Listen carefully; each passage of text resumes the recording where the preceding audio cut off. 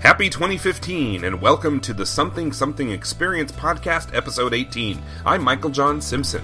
My co-caster Ash Jones and I started this podcast to give voice to our passions. First off, apologies for some of the machine noise impacting sound quality during the first 18 minutes.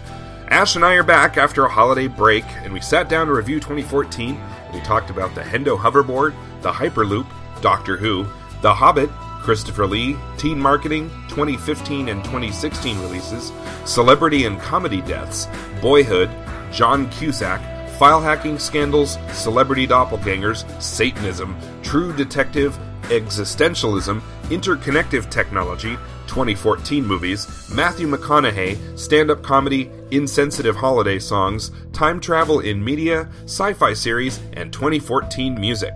Onward and upward, it's episode 18 of the Something Something Experience. I think we're good. I think we're going good. Good. Well, Happy New Year. Happy New Year, folks. Yeah. It's 2015. 2015. Did you ever think we'd live to see it?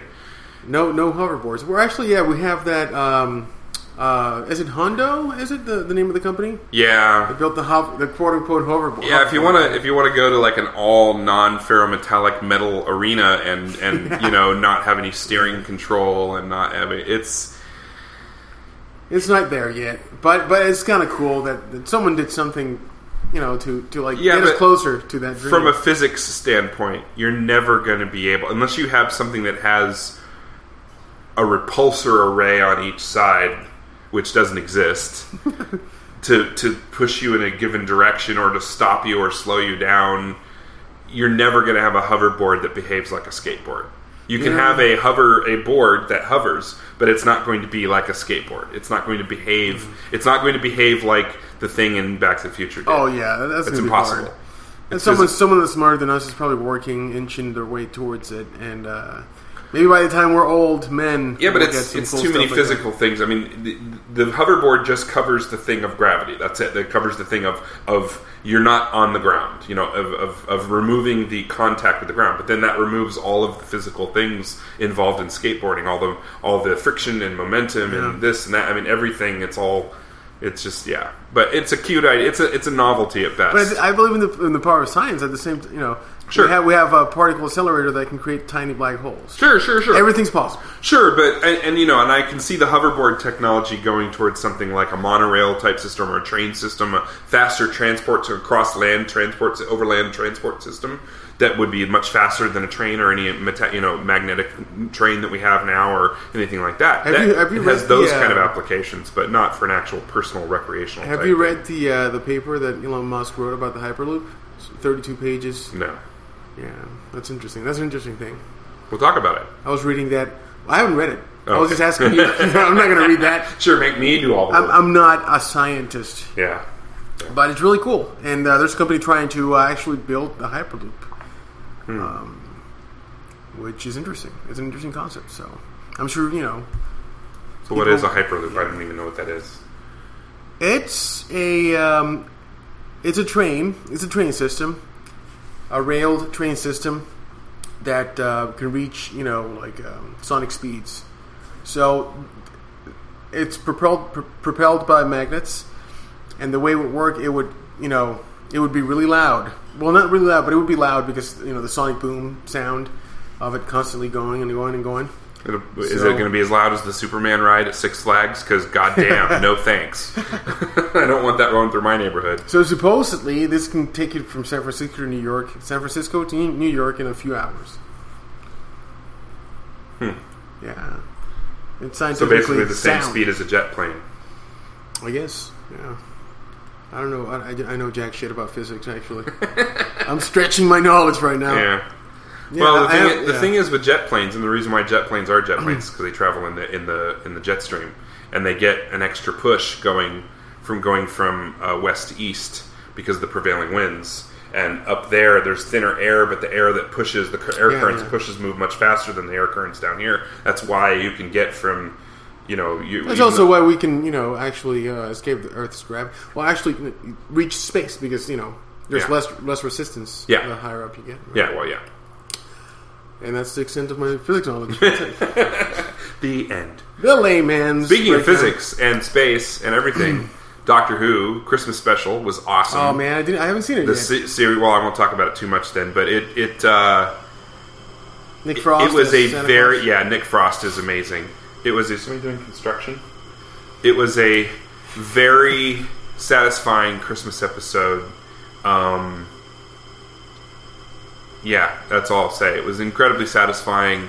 I finally found a high-res picture online of the not magician-y outfit that the Doctor wears. His more casual outfit with... he wears the jacket, but he wears what I thought was a t-shirt with stars on it underneath. Turns out it's this specific kind of fancy high haute couture sweater that has little holes poked in it. And part of the front of the collar taken out. Kind of like a priest's cassock. But it's a sweater. And then in the Christmas special, he also wears a knit hoodie over that. And it's really, he's very layered.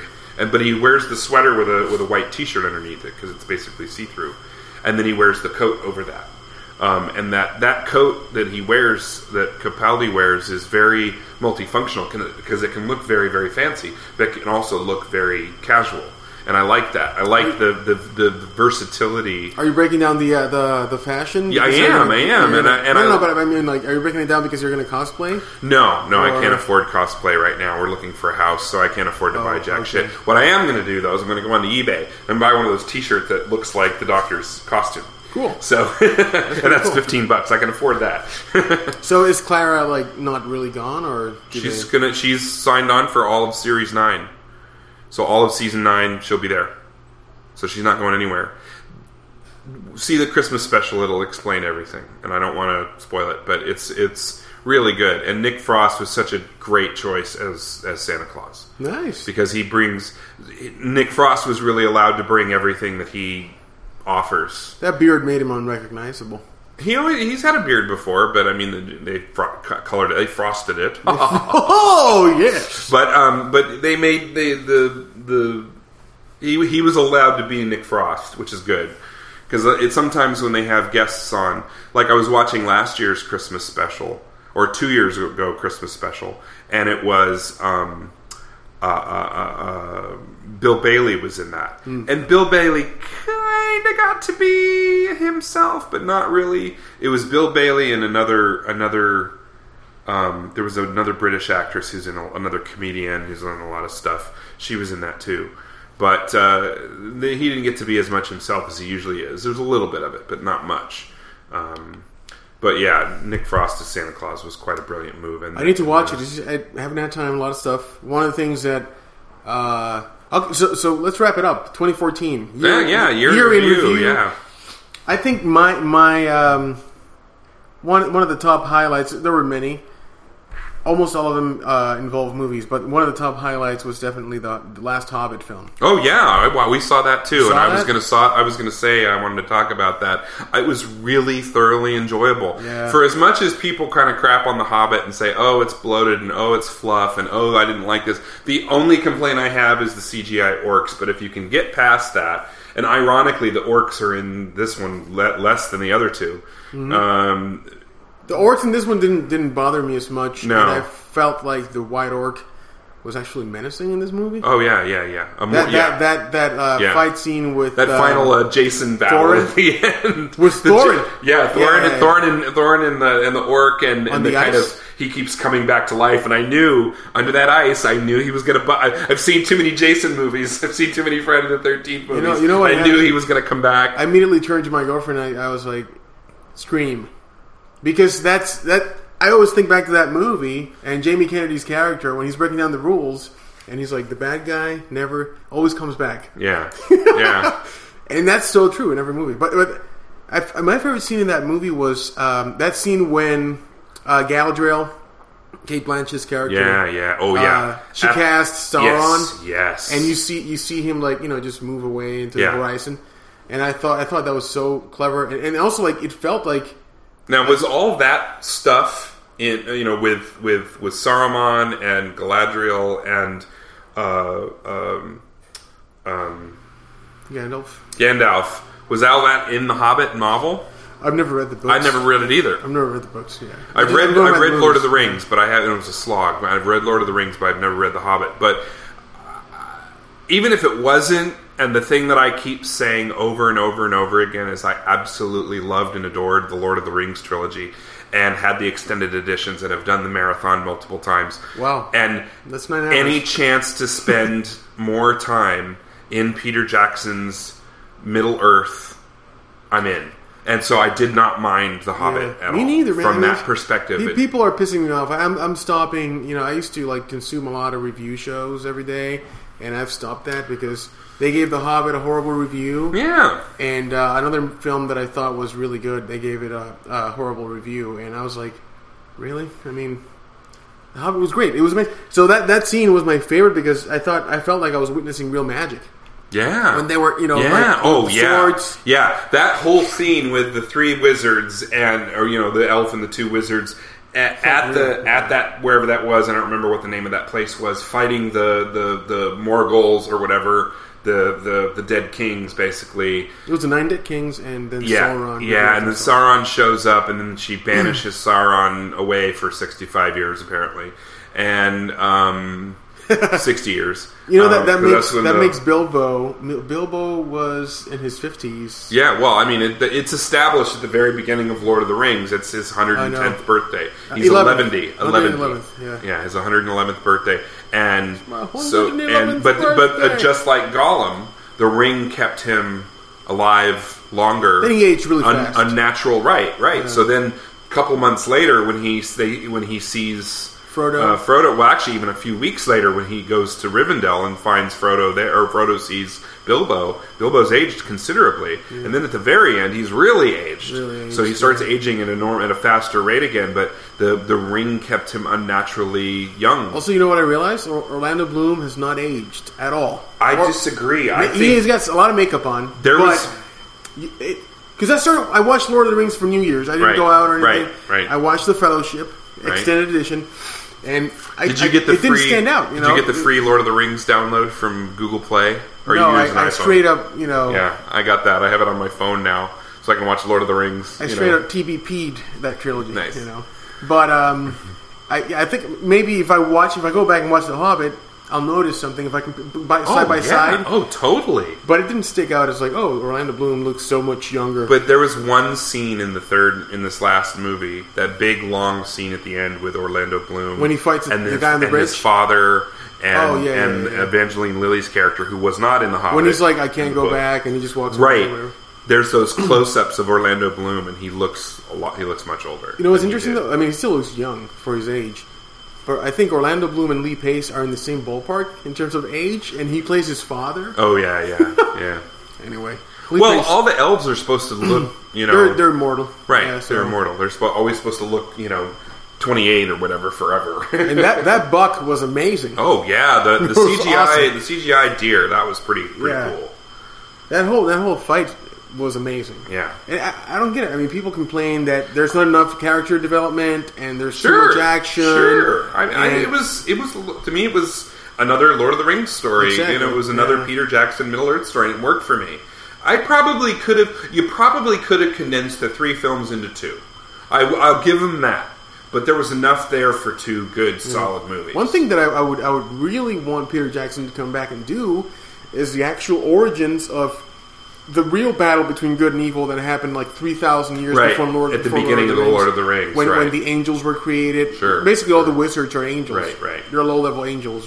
I learned this in a video. Nice. I broke it down. Nice. But there's all these forces. I think the Silmarillion covers all that. It does. I think the Silmarillion is all the history of everything, and it's all just a bunch of stats, and it's basically like the first, the advanced D&D book 1 by Gary Gygax. It's basically what it is. You know what I found fascinating learning about that, the way that there's different orders, and is that apparently Tolkien must have read Pythagoras, because he incorporated, this is in the book, that every person, the gods responsible for creating the dwarves, and then the humans, and then the hobbits, which are sub versions of humans, and the elves, and blah blah blah, and the orcs and whatever, they all created them through making music. Yeah. Now, Pythagoras had the music of the spheres. Right. He had that theory, that basically, What is that? It's just my washer. I'm sorry. Oh, if you guys can hear the washer, no, it's going, okay. I just didn't know what it was. Doing I've some never chores. heard that before. But that's interesting. So apparently, like the orcs and all those evil creatures were created by the one god that didn't want to sing in the same frequency as everyone else. So his music was dissonant, right? And created these evil creatures. Huh? Interesting. The orcs and all that. Yeah. Interesting. Yeah, I've never really gotten into the religious stuff in the Lord of the Rings.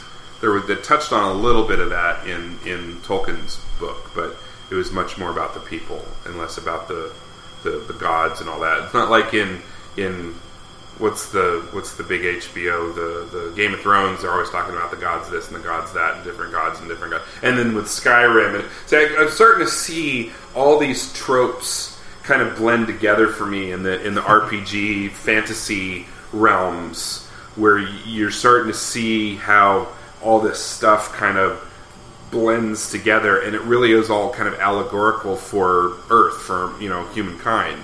You've got white people, you've got black people, you've got brown people, you've got then you've got northern people, the fair skinned blonde northern types, and then you've got the kind of lowland, kind of Scottish, kind of orcish, or not orcish, Scottish dwarvish types, that kind of thing, and it.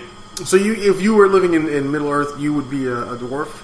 I don't know what I'd be. I don't know. I really don't know. Yeah. I mean, I would probably, from a aesthetic standpoint, I'd probably want to be an elf because I'm into archery. I like archery, and I like that kind of but you have fairness and that fair quality to them. And elves are explained as not really having free will.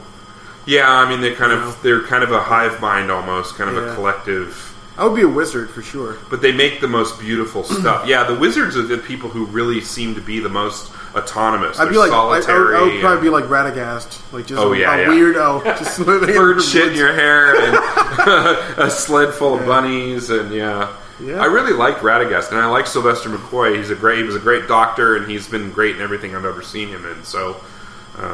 He's been in a lot of little things here and there, and he's done a lot of stage work. And cool. he was like kind of a vaudevillian type almost. But Christopher Lee does a lot of theater as well. Unbelievable! Right? Have you heard his heavy metal music? Oh yeah. He had a regular heavy metal album, and then he's got 2 heavy metal Christmas albums. And he just released another one this year, which I haven't picked up yet, but I'm going to. And I have his older one. Oh, cool! And it's basically what they did was they just had Christopher Lee go into a studio and kind of sing a cappella, sing Christmas tunes, and then they bring in a heavy metal band. It's like a studio metal band to just play metal music behind him, and behind his. But he likes to have the heavy metal. He does. He thinks it's cool. I mean, he wouldn't keep doing it. They're not having a goof on him. He really likes it. Yeah, there's this behind the scenes video of him on YouTube recording one of his albums, and him explaining how he approached the singing style, why it's so operatic and whatever. Oh yeah, and he likes him singing. In he likes that kind of melodic death metal. That kind of it's not like raw. It's more like power metal. It's very operatic. Yeah, it's really good, and it's fun. It's one of those things where it's so nice when actors or celebrities, people who have their way, that really have their way, they really have an identity, and then they just roll with it, and they get it, they get the different ways people gravitate to it or are repulsed by it, whatever. They get all the elements to it, and they really just kind of revel in it, like William Shatner, like Christopher Lee, and like other people too. Whereas you have somebody like Sean Connery who doesn't get any of it. He doesn't get it. He doesn't get the James Bond thing. He doesn't really get. They originally wanted Connery to be was it Gandalf or Saruman? They wanted him to be Gandalf. I think he read for Gandalf, and he said he just didn't understand it. It's like, what? How can you not understand Lord of the Rings? Yeah. I mean, how out of touch do you have to be to not get something that is so worldwide? I think iconic? That's probably code for I don't think this is cool. I'm not going to do it. Whatever, but I mean, he was already in retirement. Didn't want to come out of retirement for it. I mean, he came out of retirement to do that one movie with the bullet bending or whatever. But other than that, was he in that? No. Who was the guy in the bullet bending movie, the bullet spinning movie? with Angelina Jolie and it was Morgan Freeman. Yeah. But I thought there was some movie that Connery came out of retirement to do, and then went back into retirement and said they would never do anything again. I don't remember what it is now, but it escapes me. I got to say that he's one of those actors I don't really miss. I mean, sure, he did some cool stuff when I was The Rock. James Bond and The Rock, Zardoz. That's actually cool. one of my favorite. Yes, Zardoz. One of my favorite things that he ever did was I actually have a theory that Zardoz was single-handedly responsible for the shift away from male chest hair in popular media. Much of it, yeah. The 70s was a very hairy time.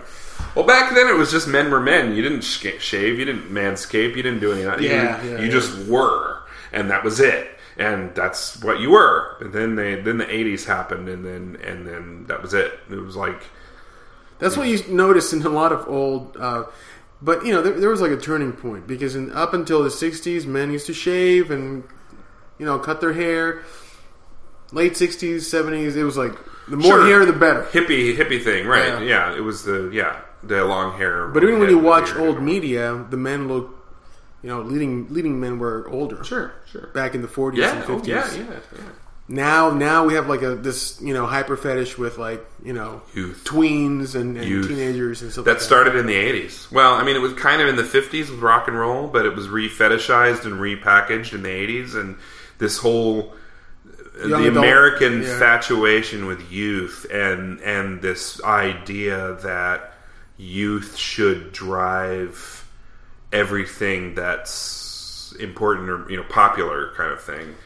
It used to be an adult's world in that regard. Now it's a teenager's world in that regard. The bottom line is that those are that's the demographic that does like impulse buying the most. Sure, they're the most susceptible to advertising, so that's why they're targeted. Oh that's all it is. It's money. Yeah, it's money.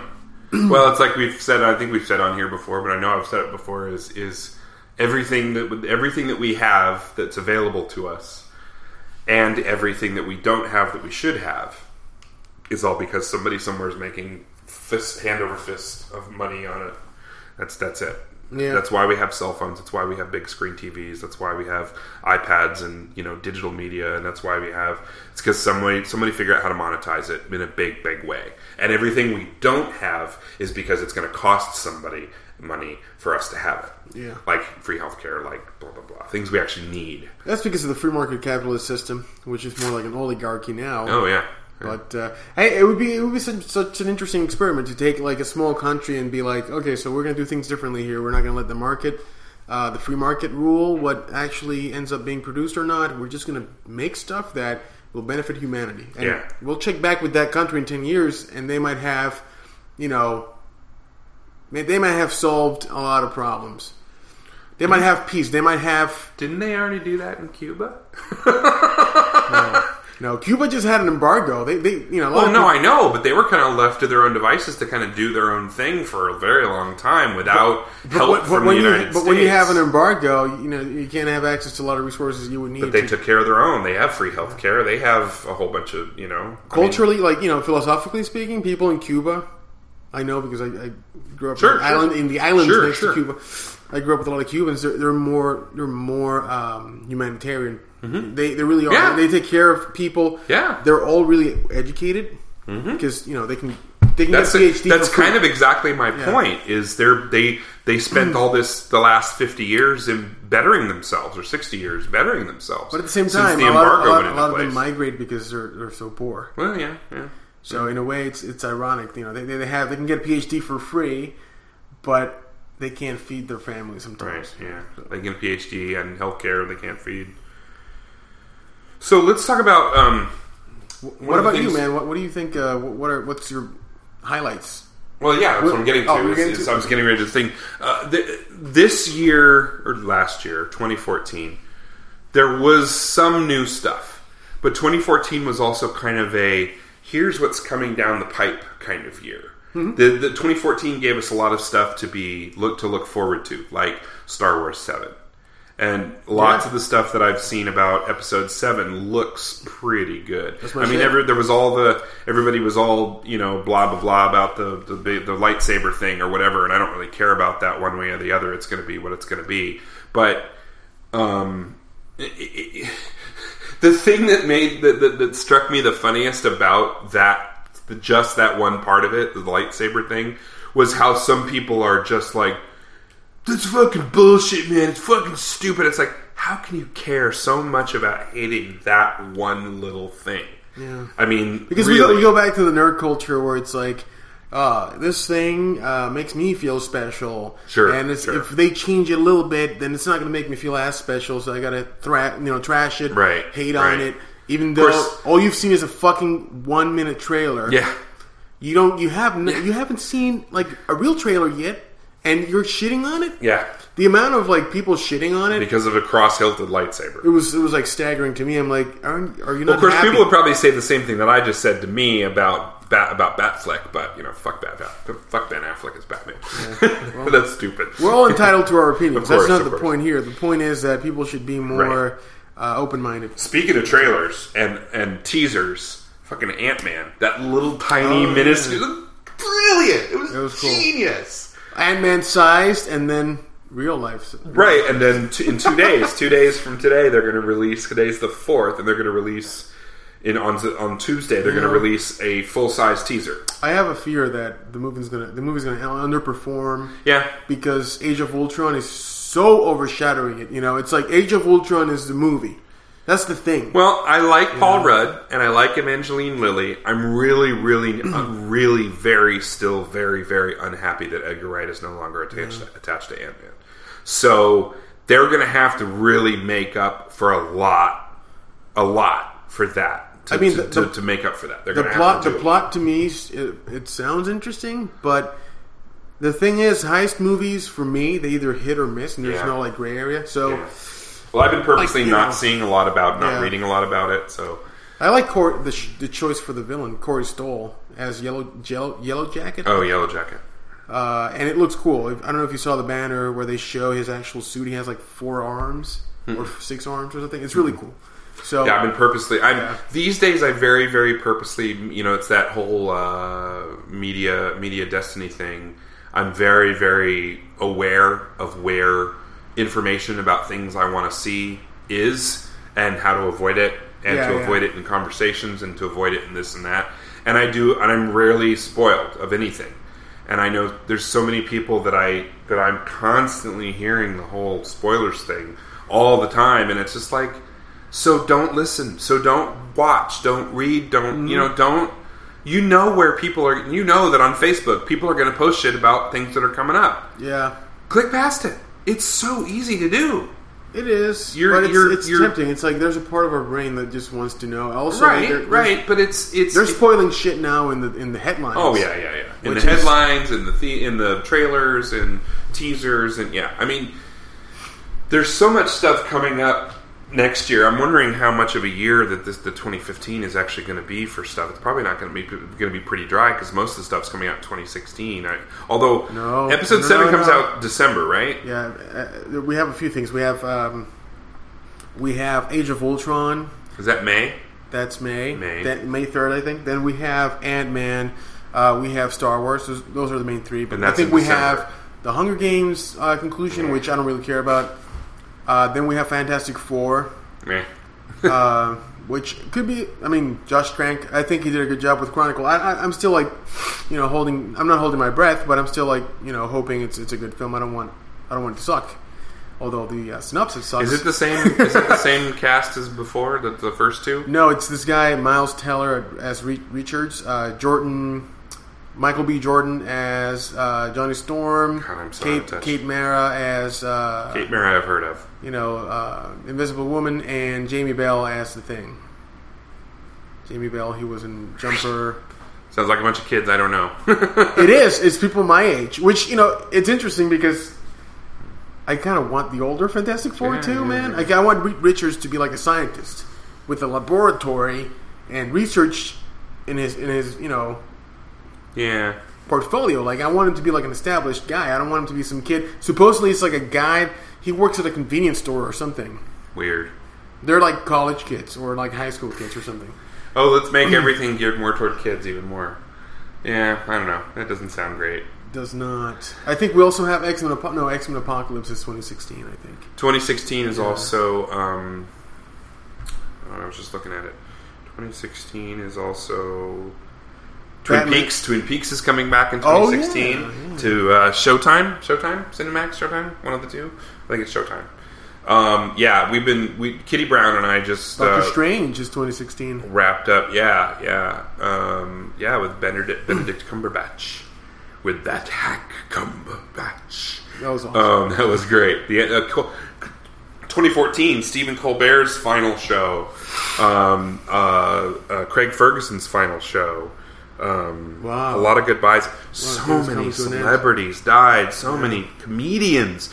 2014 was a hellish year for comedy. Joan Rivers, Robin Williams, Rick Mail, just Sid Caesar, huge names, huge, not just comedians, but influential people who were in comedy who inspired other people to get into comedy. Mm-hmm. So many people. I mean, you might as well write off Bill Cosby at this point too. I mean, I think he's done. I think his career is over at this point. It wasn't. NBC pulled his series, and he just did a special. He just did a comeback special on Comedy Central 6 months ago, and it was good. It was funny, but now all this stuff and it, it has to come out. I mean, the stuff that happened to these women that he allegedly did, it's horrible, and it has to come out, and he needs to answer for it. And he just keeps, and now he's sending private investigators after the people who came forward. And it's like, really? That's the those are the actions of a guilty man. Definitely. Yeah, I mean, his career is basically over. But yeah, Joan Rivers and women, so many women who got into comedy because of Joan Rivers. Yeah. So many people who got into comedy because of Robin Williams. So many people who got into comedy because of Sid Caesar. So many people who used to work for and with Sid Caesar. Somebody else, and then the one thing I could, out of all those. None of those really bothered me because they died old. Except Robin Williams. That's the only one that bothered me because of the way he died. Yeah, I don't think that was Yeah, I don't think he should have died like that. But we probably had his well, reasons. I'm hoping that with all the stuff that's been in the media and everything that's been with that, I'm hoping that we're going to have to finally start having some real honest looks at depression and real honest looks at mental illness and start treating mental illness like any other medical condition instead of like this thing that you can just get over, and that you we've can come just a long way. Will your way through it since the 80s. I think we've come. Oh, definitely. It's no longer stigmatized. Like it's more encouraged, but not far enough. It's never far enough. Until I don't know. Yeah, it was a rough year for comedy. Very rough year for comedy. It was like, when is it going to stop? And when are these deaths going to stop? And then there was somebody, Edward, what's his name? The actor who was in Lost Boys and everything else under the sun, Gilmore Girls and blah, blah, blah. I always get him confused with Ed Gwynn. Anyway, he died on the 31st, and then somebody died on the 1st, and somebody else died on the 2nd. So celebrities keep dropping.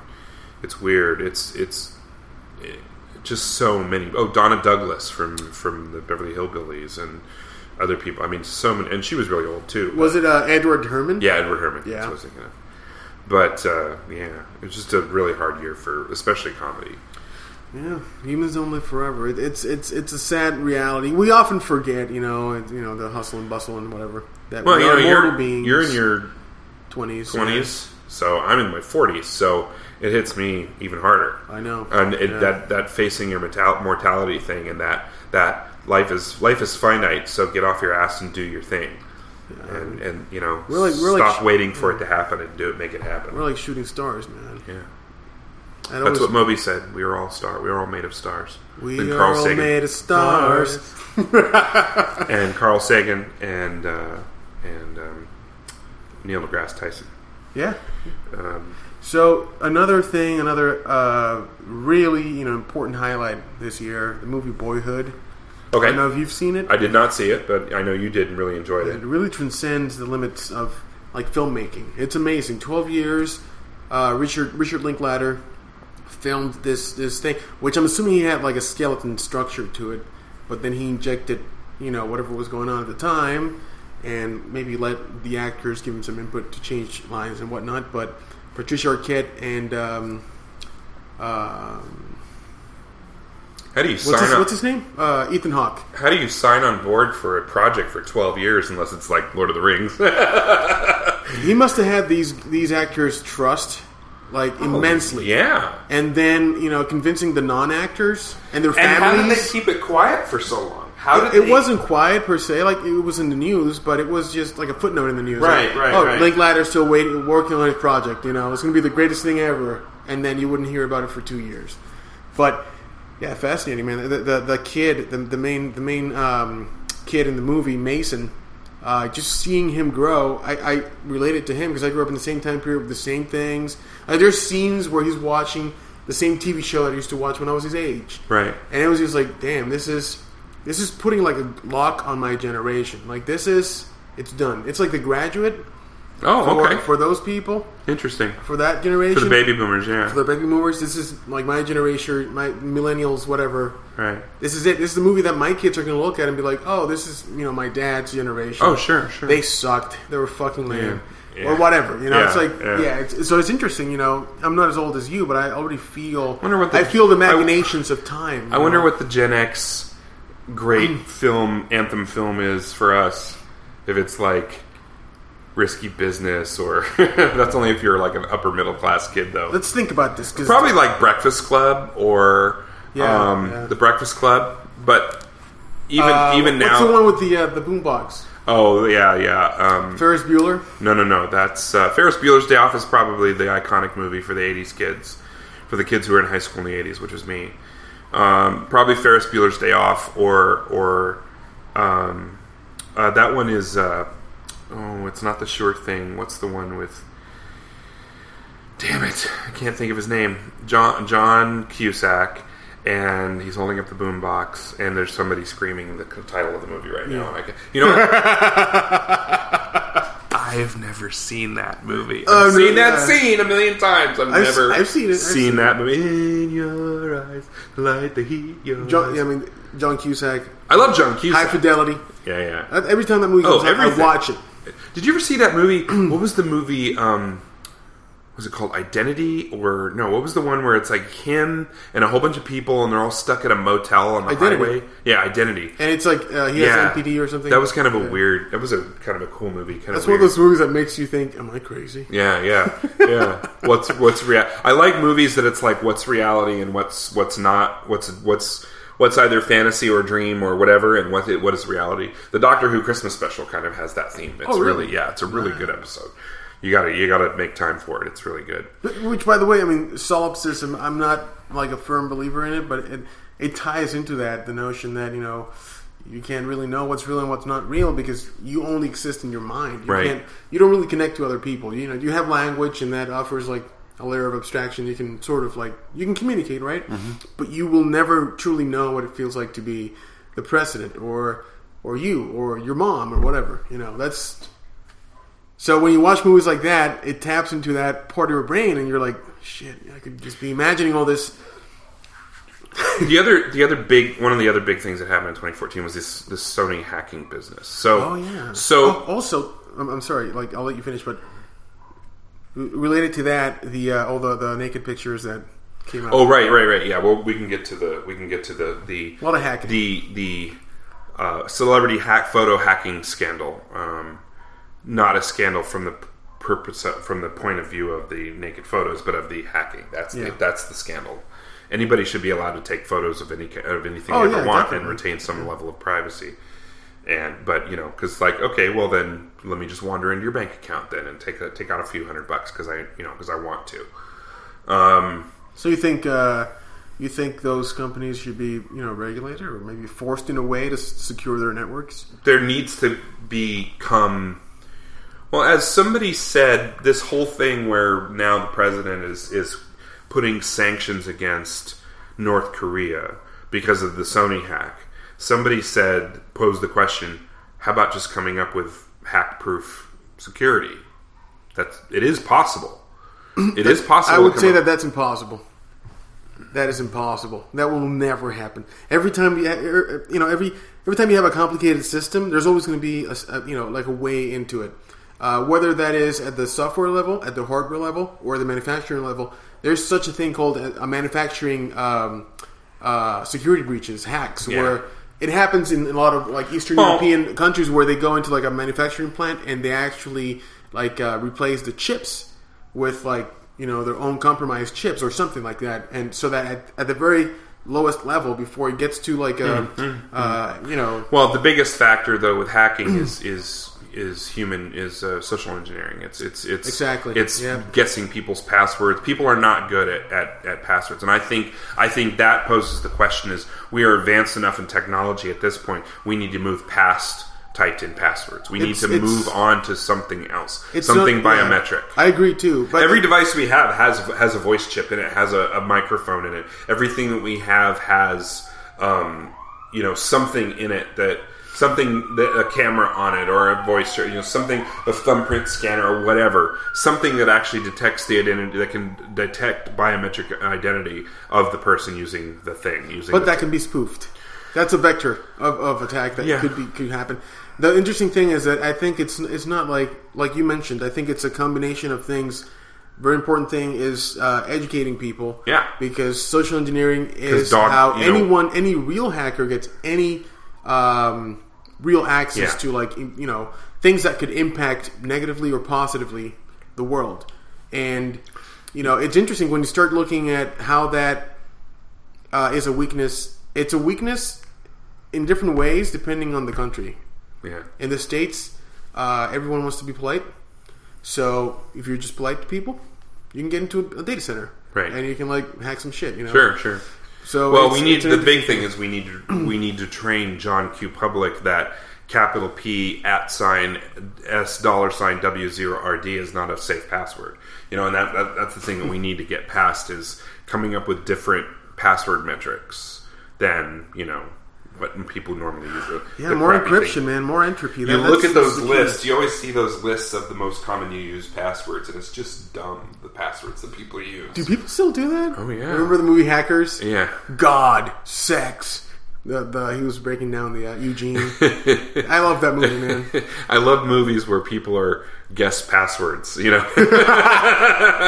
love that.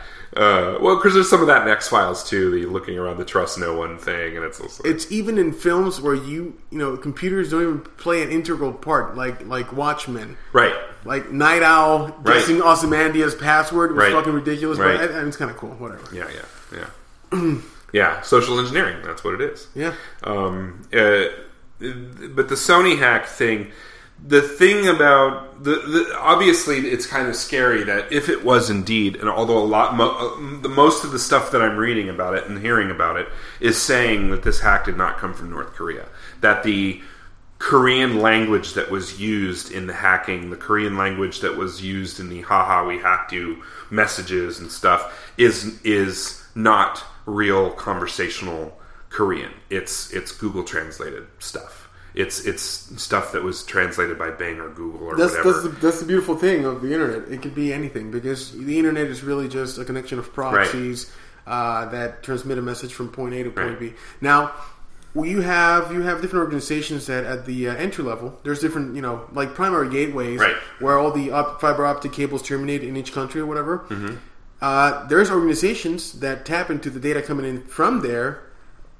But even if you tapped into that data, or you looked at the metadata, whatever, even if you investigated that point, the data could have been relayed outside of the U.S. Well, anywhere. Throughout every country. You never know. And you're not going to have access to all the world's like data centers. You can't go back and back and back and back and back. But the thing that seems to be beyond the fact of whether it was North Korea or not is the fact of, so was this really a real thing? And you look at it because the stuff that was released, the material that was released, the material that was put out there, people's salaries, people's medical histories, people's passwords, people's personal messages, blah, blah, blah. that stuff that was actually released, which is devastating for the people who had that information released, versus was this just a big marketing ploy from that stupid fucking interview movie? Yeah, I think what I think is they had this idea to do it as that and to pull it and blah blah blah, but the thing got out of hand. The thing got away from them. There's a possibility that it could have been staged because, again, you got to get creative. What's the next new thing? How do you stay ahead of the curve? Right. You got to always think of those. Because then it was going to be released, and then it wasn't going to be released, and then it was going to be released, and then it wasn't, and then they released it online. $18 million, right? And it's just like, really, and all for fucking Seth Rogen and the highest grossing VOD the teeny sexter guy. Come on, the highest grossing VOD film release in history, and it's being released in theaters anyway. And it's going to make a shit ton of money. And I got to say, I watched it, and I liked it. I thought it was funny. And I kind of enjoyed it. But, on a very, low level. Oh, because it's everybody I know who has seen it said it was funny. Yeah. And it's fine. You know what it reminded me of? It reminded me of, Marx Brothers? Marx Brothers movie? Marx Brothers movie. It's kind of slapsticky, Especially James Franco's character is really dumb. And there's a stretch. Actually, no, I know he's supposed to be brilliant, but I don't know if he's dumb. I'm kind of done with him once he started sexting 17-year-olds, which again might have been a publicity stunt for another movie that he was working on, which is just like these guys got their head on backwards when it comes to publicity. That's the interesting thing about the media, though.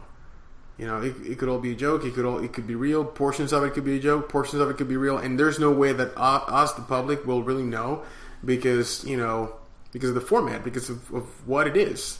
And in the meantime, I'm not going to go see any of those guys' movies. That's cool. And that's awesome. It's not working on me. And that's awesome that you have your freedom to choose media destiny and whatever. That's cool, man.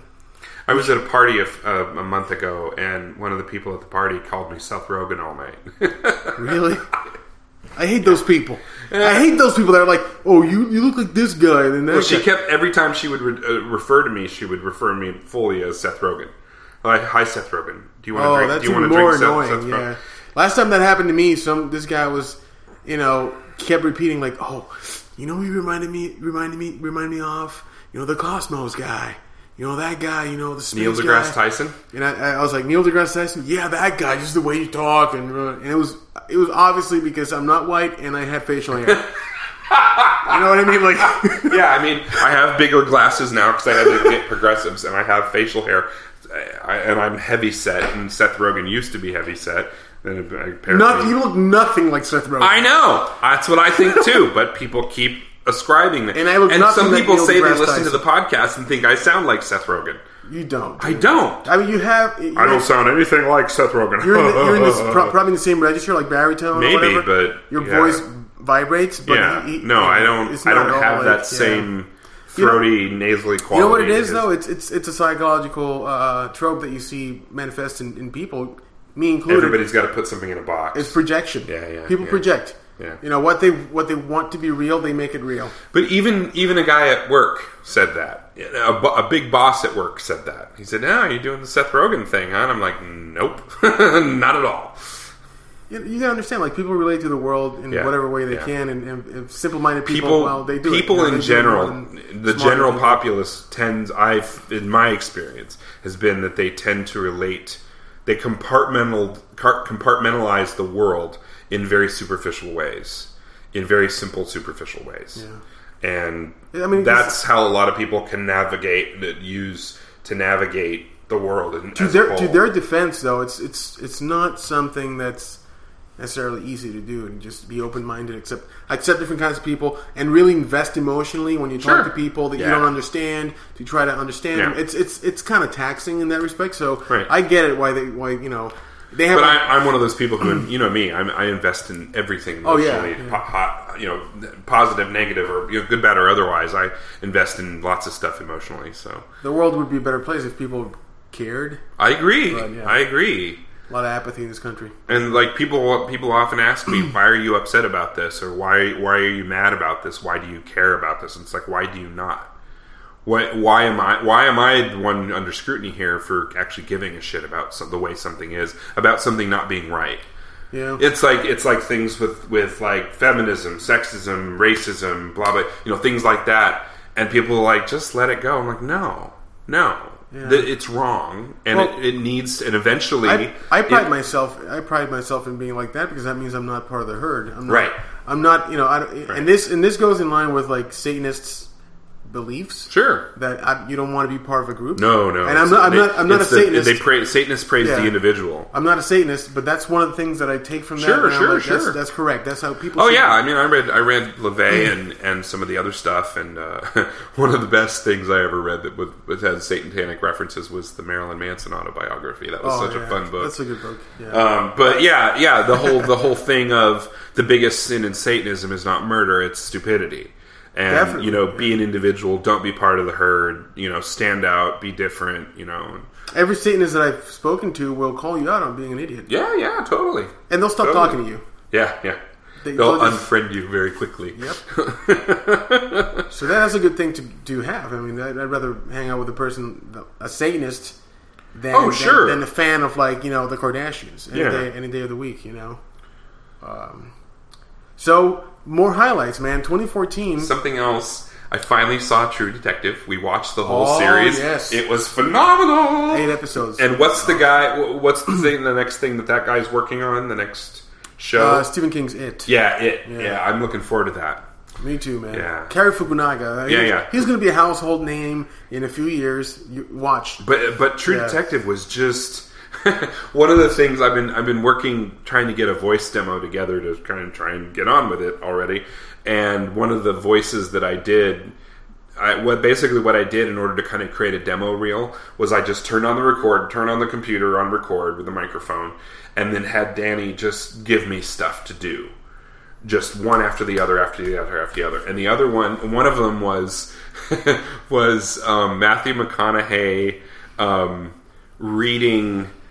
It was like a book from it was from Cosmos. It was a section of the Carl Sagan book Cosmos, and it was read it as Matthew McConaughey. Wow! And so I went right into True Detective mode when they're riding in the car together, and he's just spewing out existentialist, and everything. And how would that go? I just went into that whole thing of just the universe and the way we look at things and the people. Ellie was on a swing when she tilted her head back and looked at the sky. That's pretty cool. Yeah. And that was one of the funner moments of that. It's just I love those car commercials he does because it just doesn't make you want to buy a car at all. And he's just driving around, and I loved.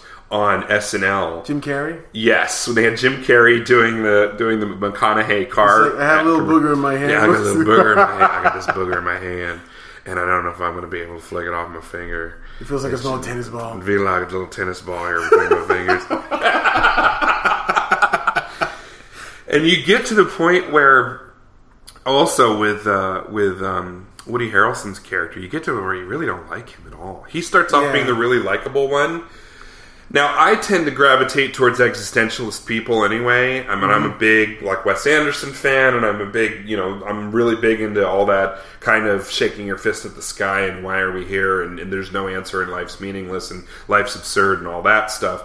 And then, so Matt McConaughey's character doesn't turn me off immediately like it does for everybody else. Oh, he was the hook for me. Yes, exactly. Yeah, for me too. But Woody Harrelson's always Woody Harrelson to start off with, and is always likable and lovable. But then you realize that the guy's a piece of shit, and the guy can't keep his life, can't keep his marriage safe, can't keep it in his pants, and can't stop lying to people, and that ultimately winds up destroying every relationship that he has. But ultimately, towards the end, though, he redeems himself. He does. And I really liked the wife. I felt like often. What's her name? Carrie Monahan, or the actress? I don't remember. But often in media, when you have a philandering husband, they make the wife out to be an unreasonable bitch. Mm-hmm. They do that in that, and they kind of, sort of tread that razor thin line with her. And I never hated her. I never disliked her. No, I was on her fucking side the whole time. But the way that they have the way that they write those characters, those women who've been cheated on, or people who've been cheated on, or whatever, and they get overly, fuck you, go away, I'm leaving you, no, you don't get a second chance. You're supposed to not like those people. That they're written to be dislikable, or just as another obstacle in the protagonist's life. But in this case, so you're talking about, she was right. She eventually left him. Yeah, you're talking about when like they're still friends, like in the present. Right. I thought that was very realistic, and that's what I think the show does really good. It's so well grounded in reality. That it's like you're peering into like this alternate. Now, dimension. I expected more of kind of a paranormal or supernatural element to the show, and there never was one. It was just kind of a culty, these weirdo, hick cult thing, but which was based on a lot of stuff that I looked at later and was creepy like, as hell. It's stuff that really did come from Europe and other places, and I came this close to buying that Yellow King. The Yellow book. King thing, yeah. It's an interesting thing. I might read it. Carcosa, whatever. Yeah, Carcosa and the Yellow King. I mean, that I looked at those very tacitly. Looked up those little, and it's based in real mythology, real old timey religion, blah blah blah stuff. But yeah, it was just so well crafted, and it was just so well rounded, 3-dimensional, and even though, and I know my ex-wife will hate McConaughey's character. Danny didn't like McConaughey's character either, because of the existential thing. People who don't get existentialism, people who don't understand a general sense of dissatisfaction with the universe as a whole, don't like characters like that. I know, it's interesting. It's hard for me not to like those characters. Right. But I completely identify with those characters. What I thought was interesting about him was that he was very much not a good guy. But I can't say he was a bad guy. Well, he's what a lot of mainstream media people refer to as an anti-hero. Yeah, but he had a moral north that was very much grounded in what's just. Right. But he was not necessarily a good guy. I mean, he thought less of people. I mean, the one scene where he's... Oh, he doesn't have any magnanimous qualities to him whatsoever. Yeah, he's a total misanthrope. And he's totally... I like the scene where they go to that tent. Yeah. They're preaching. The revival tent. He's breaking down why people, are religious. And I thought that was so inspired. I don't know if Cary Fukunaga wrote it as well, but whoever did is a freaking genius, man. So great. Oh yeah, that whole thing right there where Woody Harrelson's like, come on, people need blah blah, and he's just like, no man, you just don't get it. And then people just blindly follow whatever into the sunset, and it's like, no, you just don't get it at all. And it's so hard for me not to look at the world and to look at the universe and to look at life and look at lives, look at humans and their lives, and just think, my God, why? Why are we all just walking on this treadmill toward oblivion together? And we've got so little to show for it. I mean, a cell phone, is that something to be shown for? We should be out exploring space. We should have the USS Enterprise by now. I mean, that's where we should be, and we have this amazing technology at our fingertips, and we're just not using it effectively because we can't get past our petty, everyday, mundane, banal bullshit of just getting up and going to work every day. Eat shit, sleep, and do everything you can to get those three things. The more quote unquote advanced we get, the more lizard brain we become. We're just going right back to eat shit, sleep, fuck. That's the greatest cosmic irony that you can ascribe to any one human being on this planet. Yes. That we live in the 21st century and we have discovered quantum physics. We're on the verge of maybe discovering the Higgs boson. Oh, sure. We have a rover on Mars. 99% people, though, eat, shit, sleep, fuck, work, so you can get money, so you can keep eating, shitting and sleeping. Yeah, and so you can eat more, eat shit, and sleep more. Well, and that's the other thing too. Is I think you think about people who didn't make it to this point, and people who didn't make it to people who, let's say, the people who went to the big exposition at the end of the turn of the century in 1899. the big 1900 exposition in wherever it was, Paris or wherever it was. People went to big exposition and they saw this stuff that the future was going to bring, blah. Or the World's Fair in the 30s, where all the nylon and all the DuPont had all of their stuff come out at the same time, rayon and nylon and all these different polymers and stuff that they came up with, and the world was going to change, and the world was going to be this and that. And you would think that people that died around that time, who died thinking that the world's going to be a better place, they could see 2014, 2015, and they could look that. Beyond a few superficial, shiny things that we have that are different, the world's basically still exactly the same. That we're still as a species so under-evolved. The onus falls on us, money, as human beings. It's because greed, we can have a select few, and it is a select few. It is like 1% of people, like the really bright scientists and engineers that are reinventing the way we do things and providing more efficient technology. It's 1%. But the onus falls on you as an individual to partake in what is made possible now. So, I mean, we have a lot of obstacles in this country, in the world as a whole. The media holds people back. God, yeah. There's a lot of agendas. The media's gone. It's useless. There's no such thing as journalism in America anymore. It's all agenda-driven. It's all. There's no such thing as pure journalism in America anymore. It's gone. And that's sad. And the closest thing we have to pure journalism in America is Al Jazeera, BBC, other countries. America has no journalism anymore. There's no journalistic integrity here anymore. There's no who, when, where, what, why, how. You know what we are, man? We're fucking cows. Yeah, we're cattle. That's what we are. We're fucking cattle. And this is getting exciting. This is getting fun. we took the pill, okay? Yeah, we took the pill. You got to take the pill with us. No, we can change the tone if you want. I mean, no, it's all right. It's just really at the core of what I believe. But it's just that message for me in 2014 was really hammered home a lot, over and over and over and over. Well, one thing that I'm excited. Let's turn a page and go to like excitement.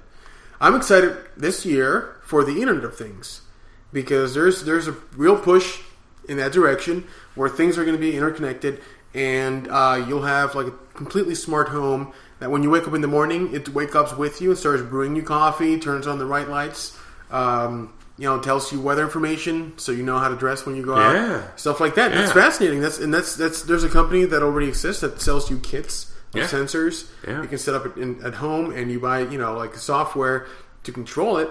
But this year, things we're going to have more interesting things happen with that. Mm-hmm. And looking to the future, since it's the New Year's, robotics. I think. At the end of this decade, we're going to start seeing a lot of robotics companies like actually go into people's homes and it's going to become a multi-billion-dollar company. Industry. This decade, if not early next decade. And that's fascinating to me because I can't wait to have like a real assistant that's a robot I can talk to, and it just it helps me do things more efficiently. That would be awesome.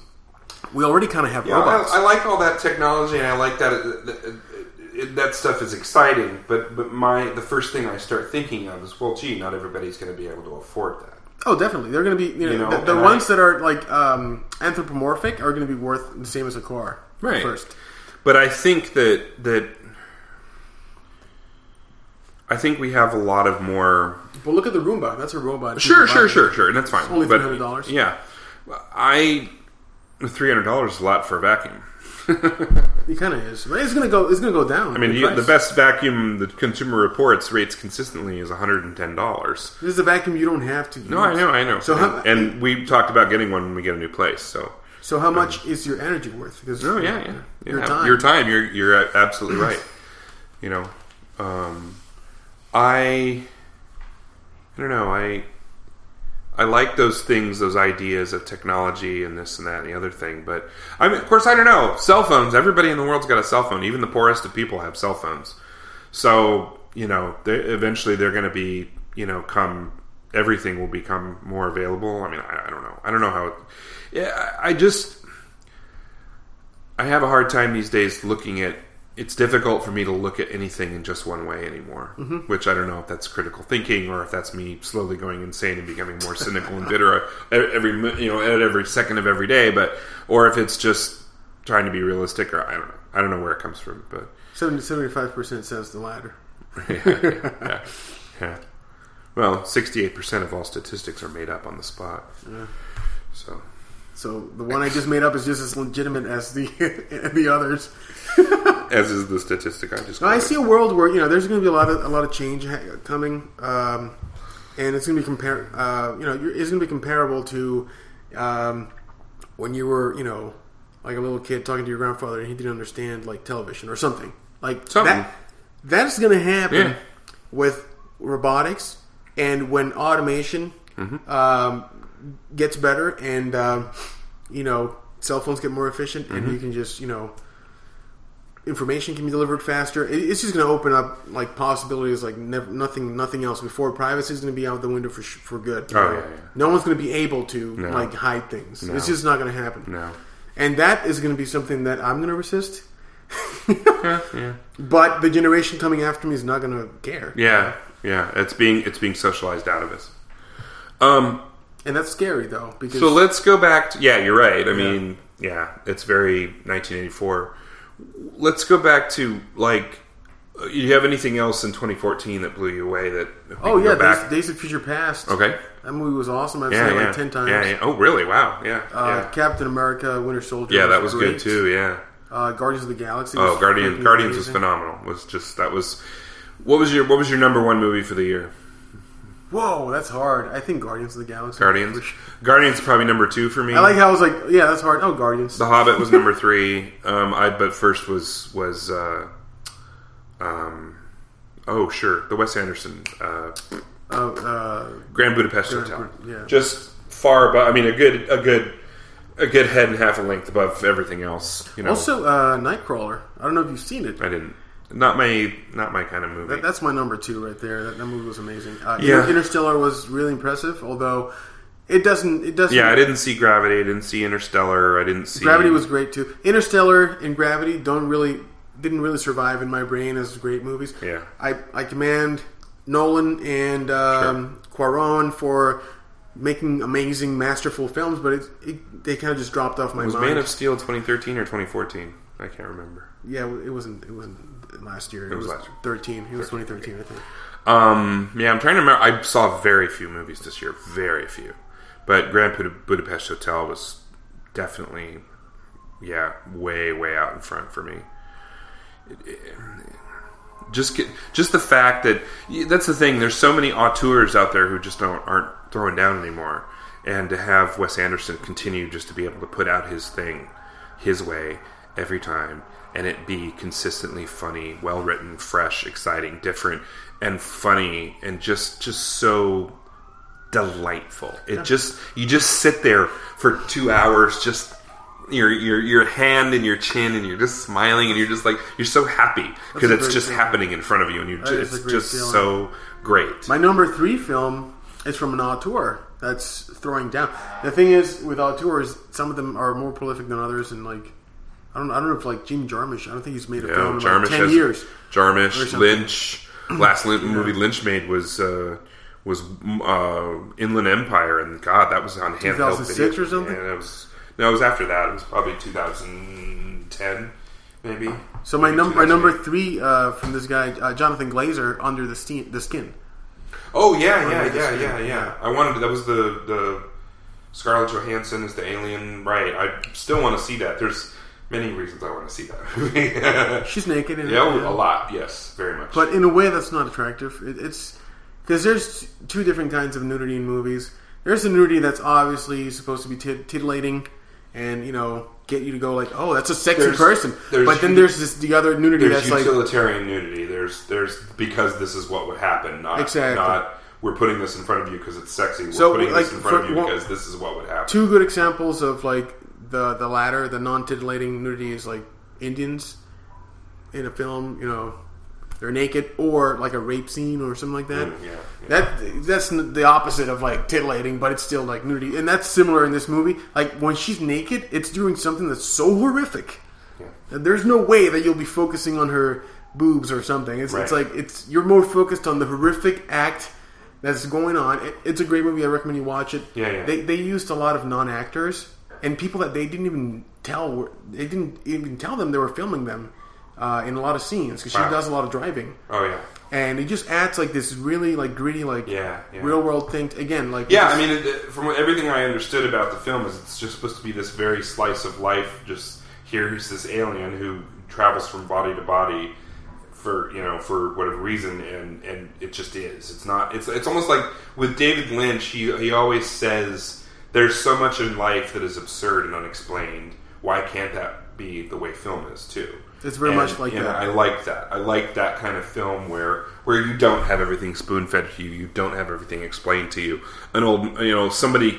We were just watching the final 2 episodes of Twin Peaks, and where there's a scene where the 2 people are talking, and somebody is carrying this large ceramic deer that's very heavy and kind of carrying it, hugging it to them, and waddling in front of them on the screen, and then out of shot very slowly. It takes a good minute for them to get across the screen, and that I always appreciate films that don't have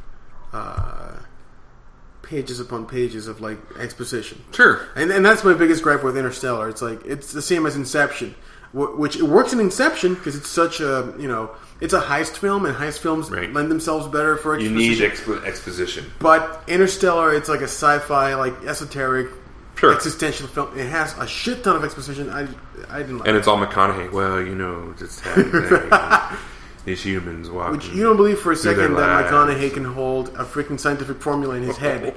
No, so when you're watching him, like, spit out all that scientific don't get me crap. wrong. I mean, I have kind of a comically love-hate relationship with him. I mean, he's an actor that I like, but I also really like to make fun of at the same time.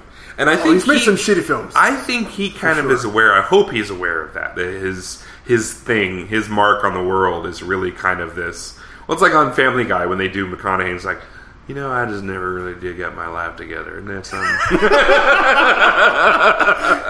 hilarious. And it's funny because you expect him to be like just living in somebody's cabin boy or whatever, or he's just living in somebody's living in somebody's back house, and he's just like, I clean the pool, I clean the leaves out of the pool a couple days a week. Just let me sleep on the couch, and smoke some boobies. You got any Simple man. You don't mind if I do pay-per-view, do you?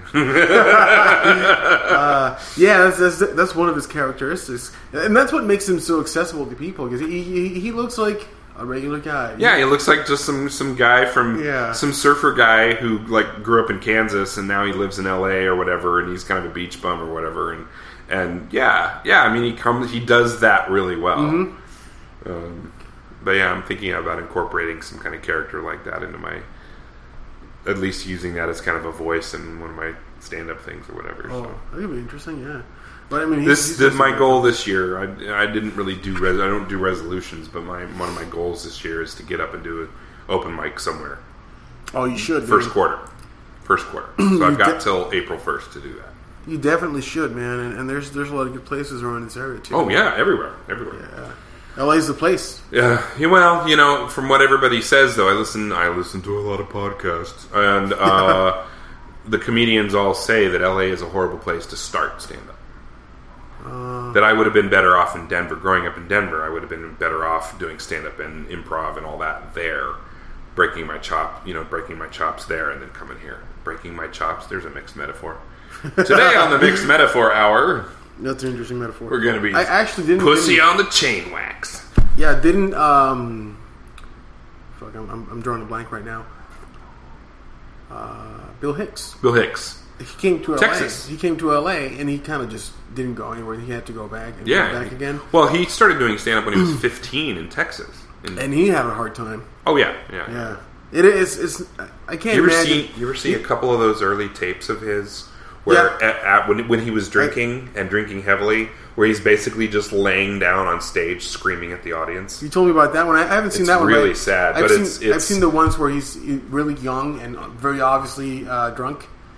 And, just going off. He was really really energetic. Yeah. But I love the one where he attacks the one lady in the audience, the heckler.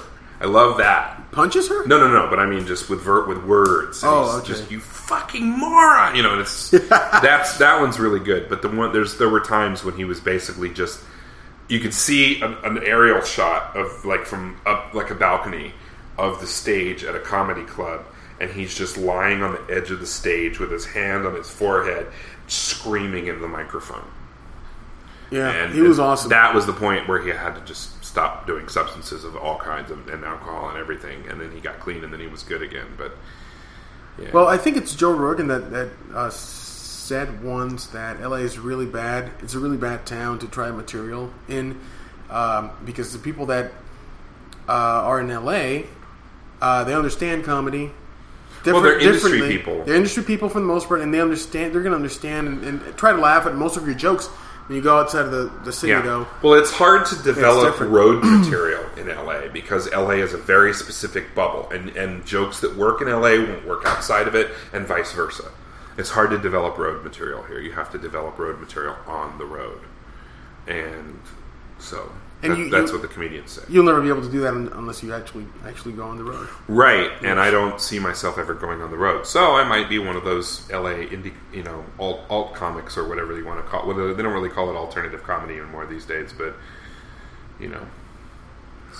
So what else happened in 2015? Music, TV shows. 2014. Sorry about that. I was trying to think about music, and I've mostly been going back to older stuff. I wind up listening to a lot of music around the holidays every year, and I listen to my old vast Christmas collection.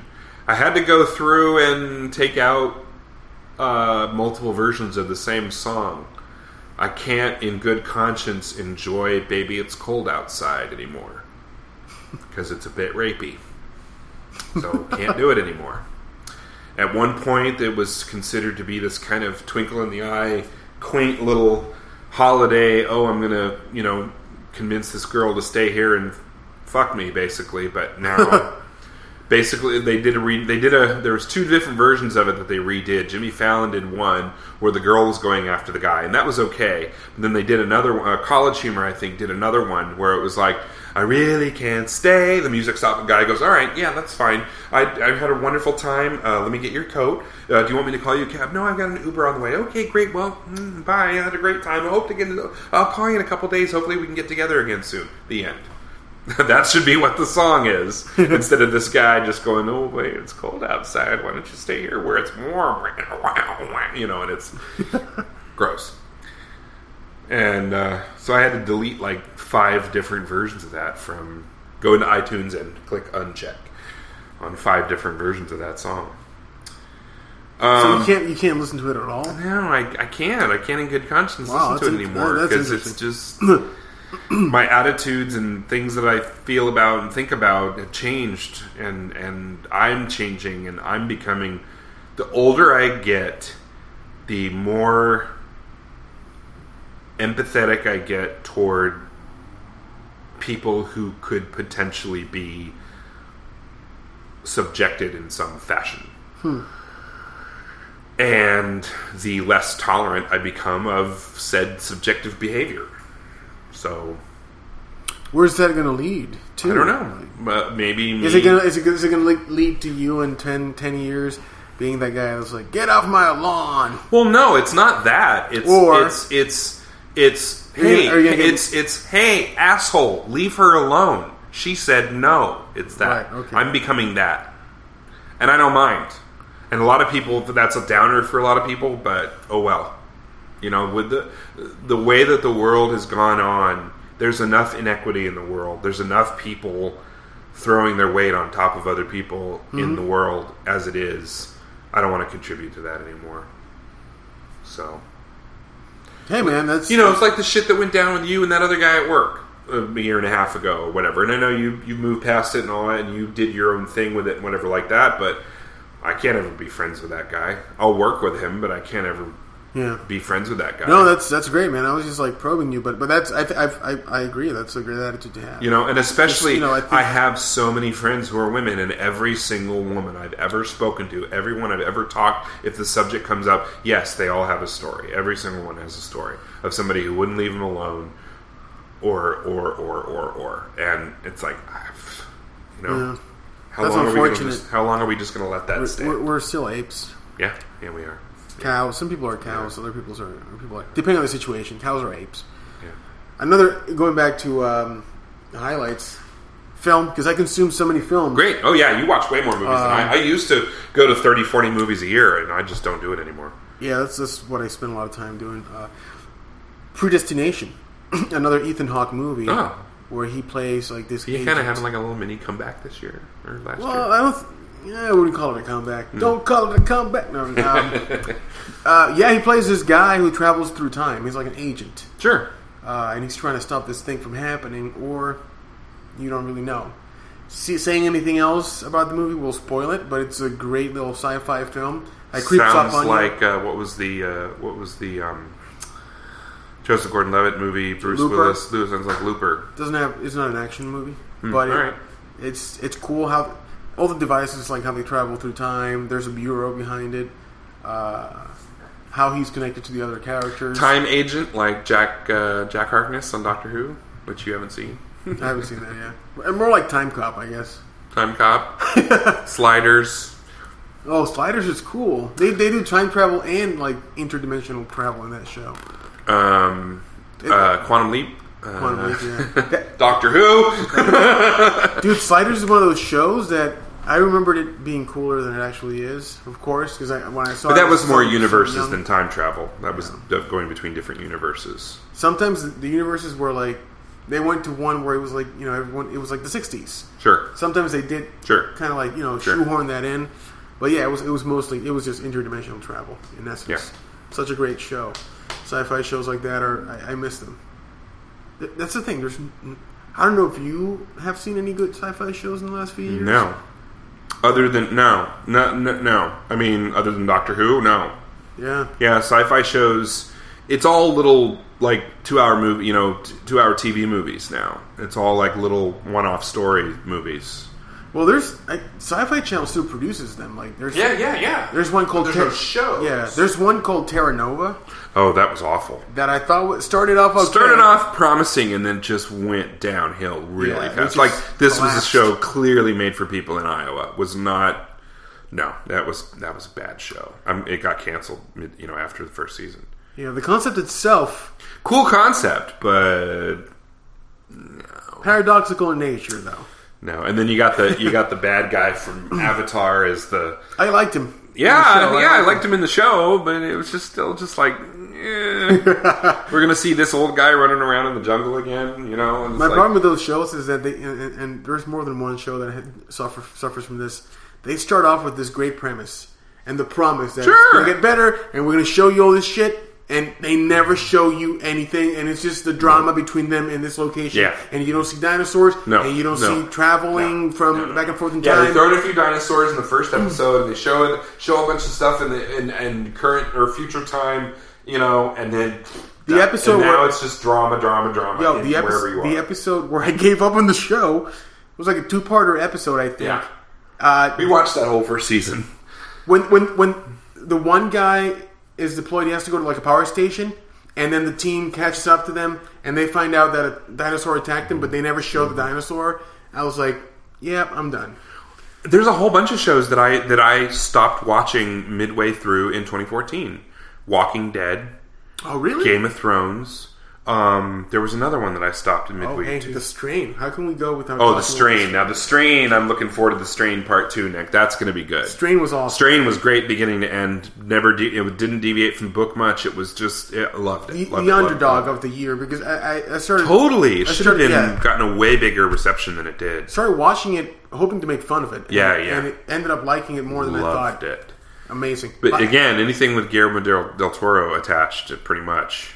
Yeah, I'm looking forward to Pac Rim 2 and Crimson Peak. Crimson Peak, yeah. It's another movie he's made. That's the one he's making before Pac Rim 2. Yeah, should be interesting. Yeah, that's cool, man. There's a lot of things to look forward to in this year. Music-wise, I haven't found anything new much lately. There hasn't been... 2013 was a huge year for music, but 2014, not as much. 2014 had just only a couple things here and there, which I can't even think of right now. The new David Bowie, that was really good. Yeah. David Bowie's always good, but other than that, there wasn't a big year for music. Music's kind of, I don't know, seems like there's a lot of sameness kind of happening in the world, in the media. And music right now is, I don't know, it's a weird time. They're in for that me. weird floaty in between of where they're going to figure out how to monetize the. It's sad that everything's tied to that. Like everything's tied to the delivery platform that is tied to money. Yeah.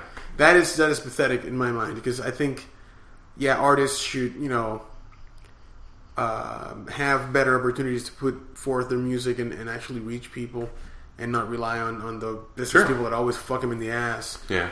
Because there's no one artist that has walked away from a record deal and they've benefited from it more than the record company. They always get fucked. They always get... Prince seems to be doing all right for himself, and it's nice. I was glad to see that the 30th anniversary of Purple Rain kind of brought Prince back into the media again. Because I think having Prince off on his own without being, popping up here and there, it's a little sadder. I like Prince being around, and it's been nice to see he did a couple TV shows, he did SNL, he did, and he was just around, and he was visible, and it was nice. It's good to see he's got the big fro again, and it's just nice to see him back with us. That was cool. And still doing his thing, and doing it exactly the way he always wanted to. Yeah, man, I lately have been listening to a lot of the new stuff that I've been listening to is not even rock.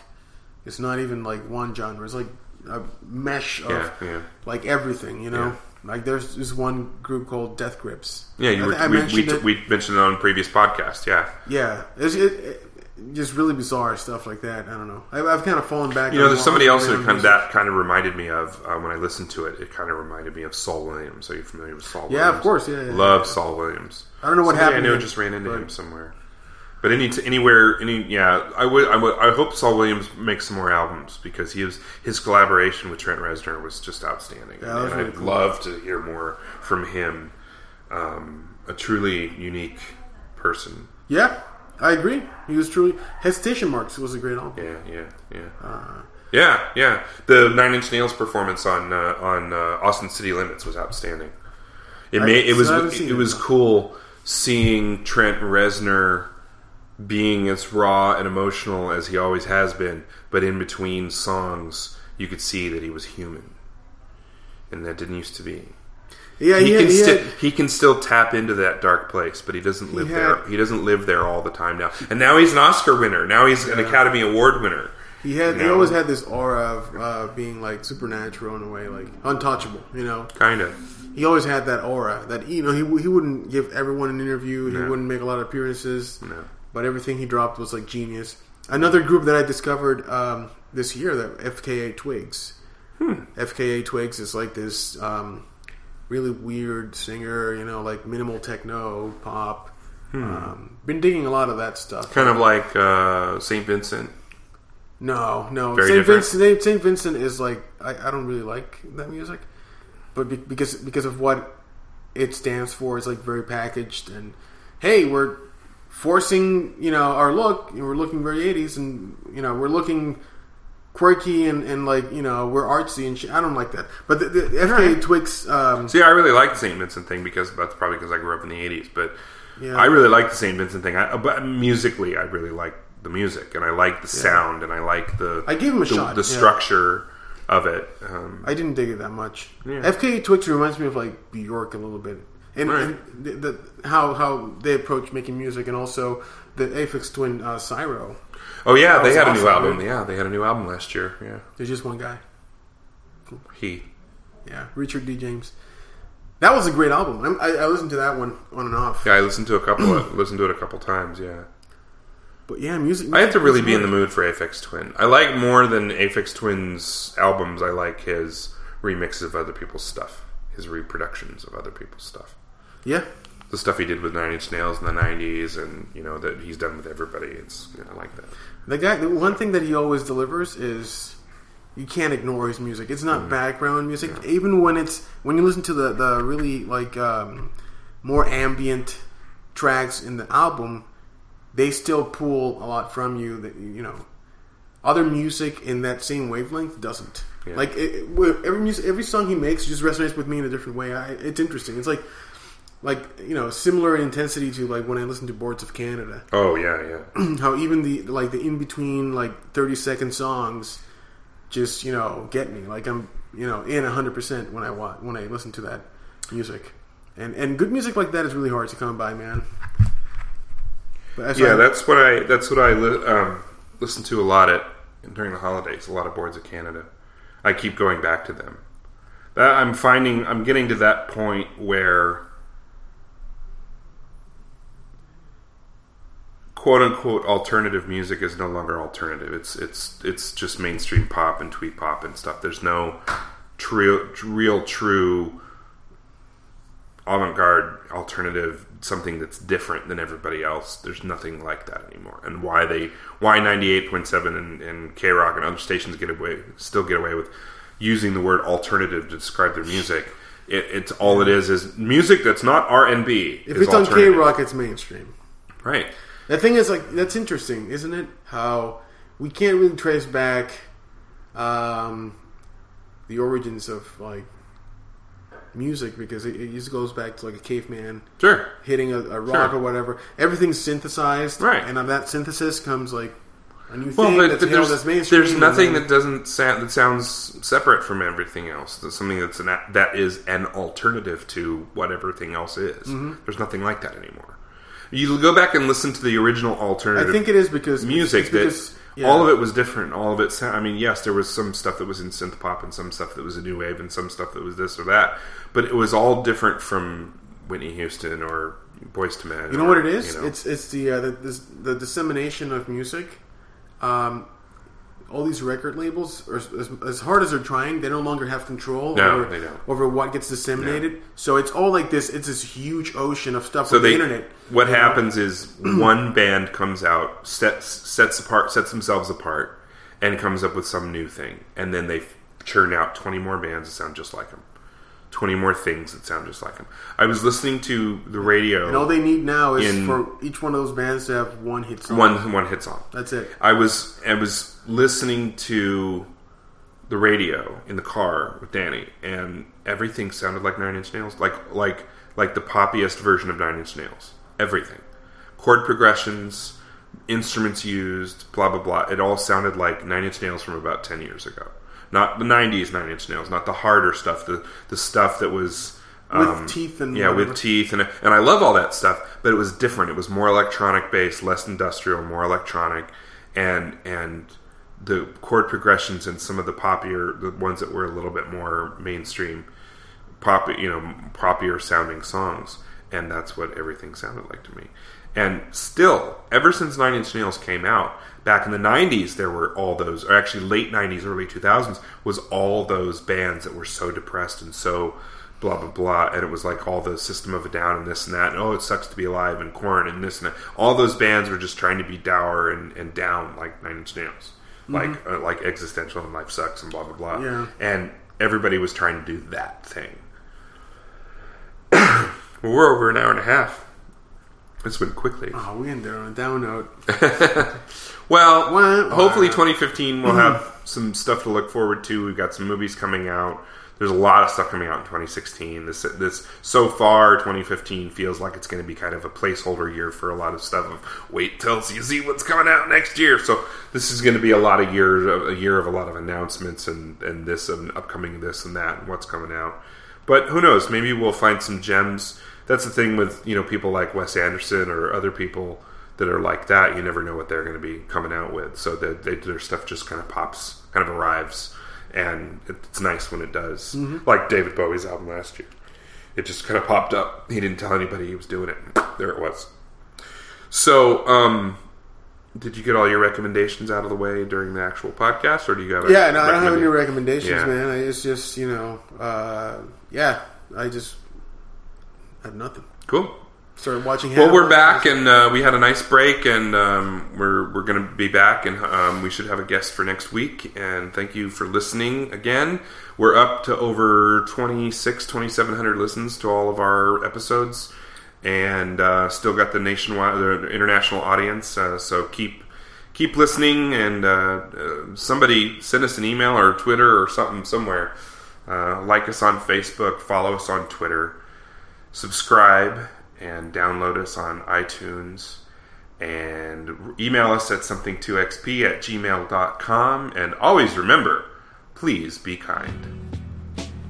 The Something Something Experience podcast was conceived and produced by Ash Jones and Michael John Simpson. Intro music, Ways to Change Faces, and outro music, Scorpio 37, was written, produced, and provided by the talented Sebastian Cesari. You can find us online as Something2XP on iTunes, WordPress, and YouTube. Please follow us on Twitter and like us on Facebook. Email something2xp@gmail.com. We invite your feedback. Please be kind.